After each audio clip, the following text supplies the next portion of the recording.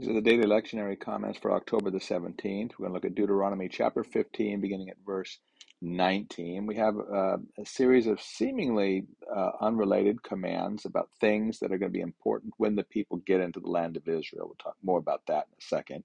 And Matthew chapter 13, beginning at verse 44, we have three parables, short parables about the nature of the kingdom of God. Deuteronomy chapter 15, beginning at verse 19. Remember the overall context that the people of God are on the plains of Moab, just east of the Jordan River. They have not yet entered into the promised land. They're about to. And Moses is giving, he's recapitulating the various commands of God, but there's a different emphasis now. And the emphasis now are the commands that particularly need to be on the people's minds as they begin to enter into the land and live in the land that God was giving them. So things are about to change. And so some commands are going to get a little bit more emphasis than they were given before. And that has to do with the fact that they're going to be in the land and the fact that God is going to choose a place of worship. We will later learn this will be Jerusalem as a permanent place of worship. And that hasn't been the case yet. So these commands are kind of loosely connected that way. First, he talks about the dedication of the firstborn. Now, this seems almost random that he would be talking about a sabbatical year and dealing with poverty in the land and charity toward the poor in the land. And then suddenly he starts talking about the dedication of the firstborn. And one may wonder how he's coming up with this. And to be honest, it's not entirely clear why this particular topic follows now, except that right after he starts talking about the firstborn, he starts talking about Passover.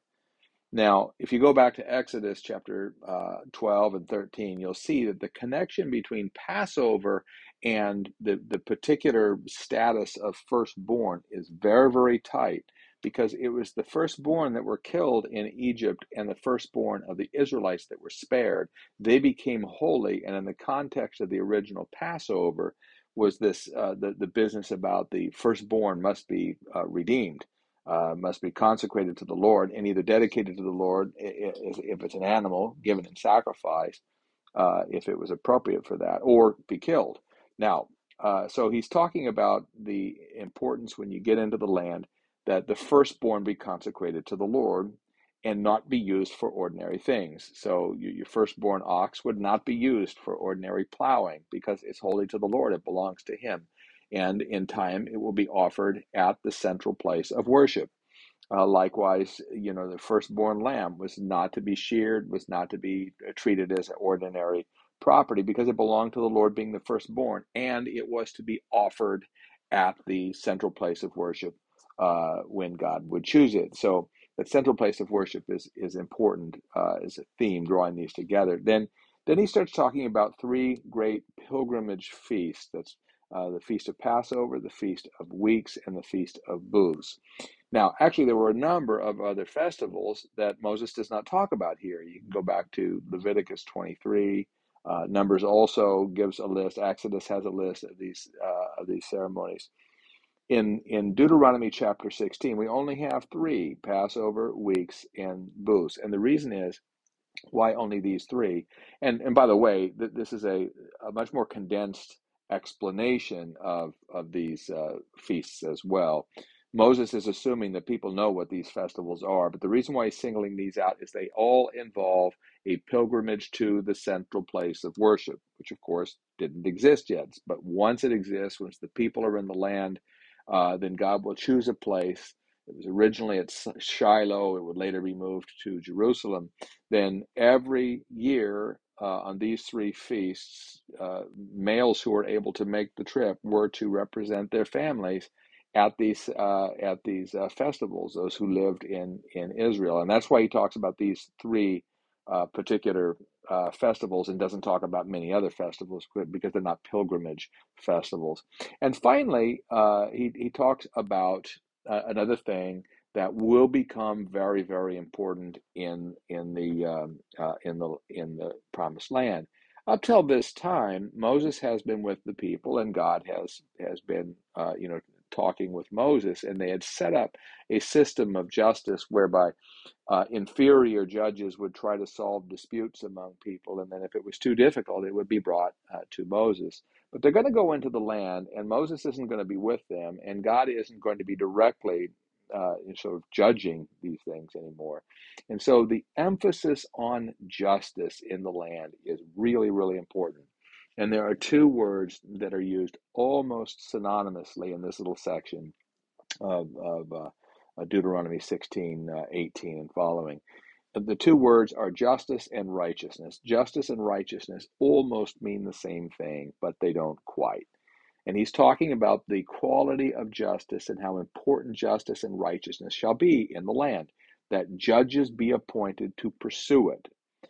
Justice and only justice, Moses says. Actually, to be truthful, the Hebrew word that's translated here, justice, is literally righteousness. Those words are sometimes so close to one another. Righteousness and only righteousness you shall pursue.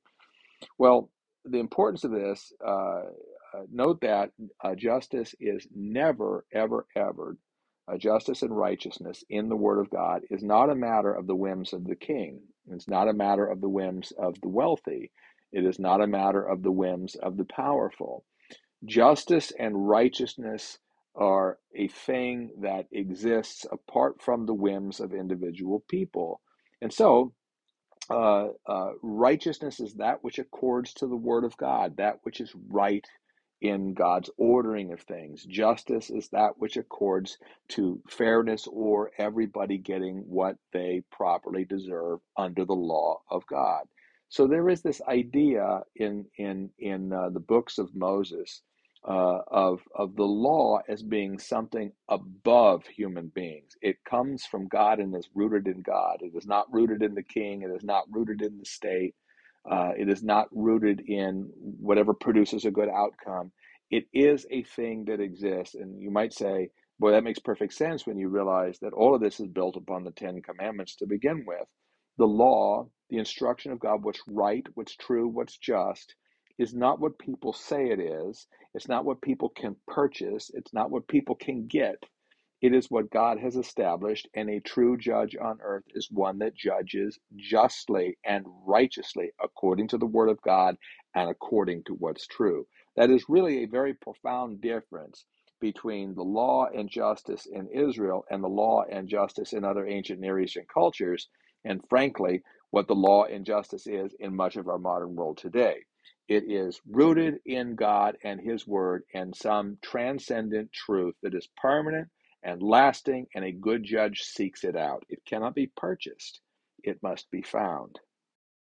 Matthew chapter 13, beginning at verse 44, we're finishing up the so-called Day of Parables. And we'll look at two very, very similar parables, the parable of the hidden treasure and the parable of the pearl of great price.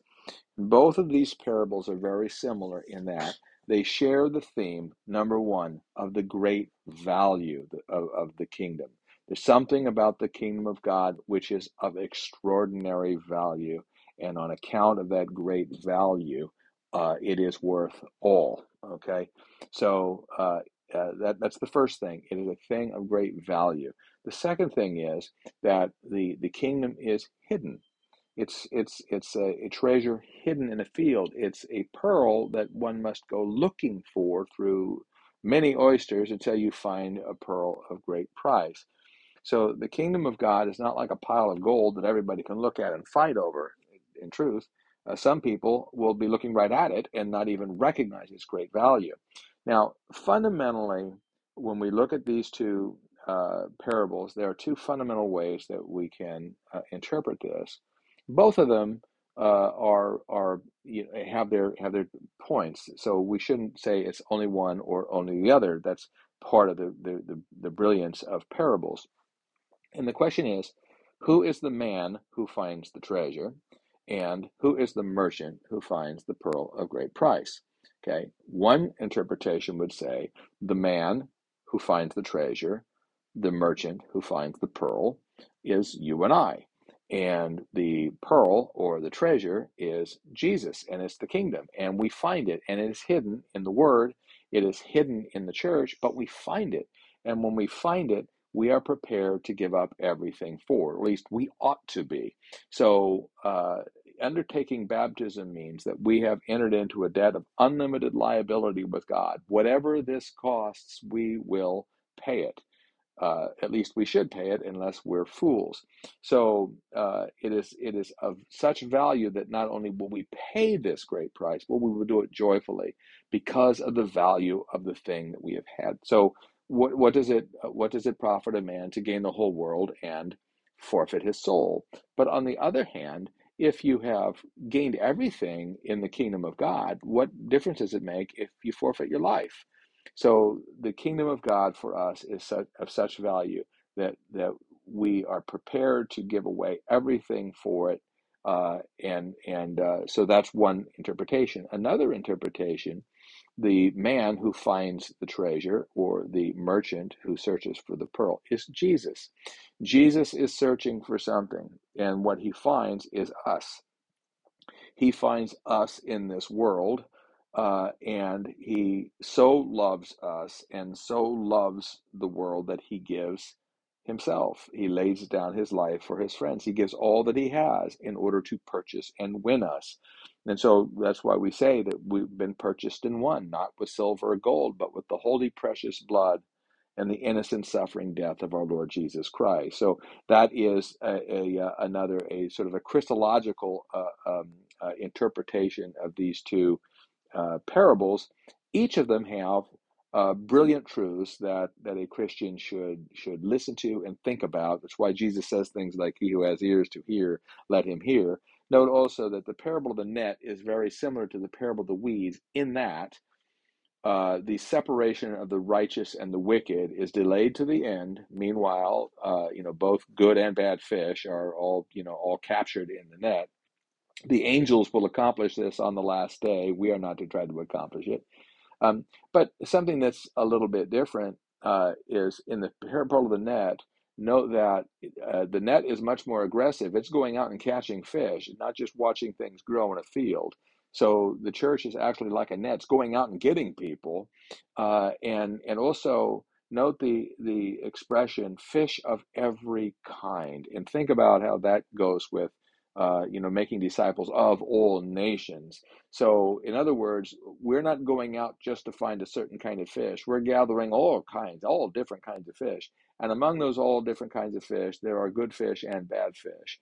And the angels will separate the good and the bad on the last day. Meanwhile, we in the church are busy trying to seek and to save the lost of whatever kind and wherever we find them.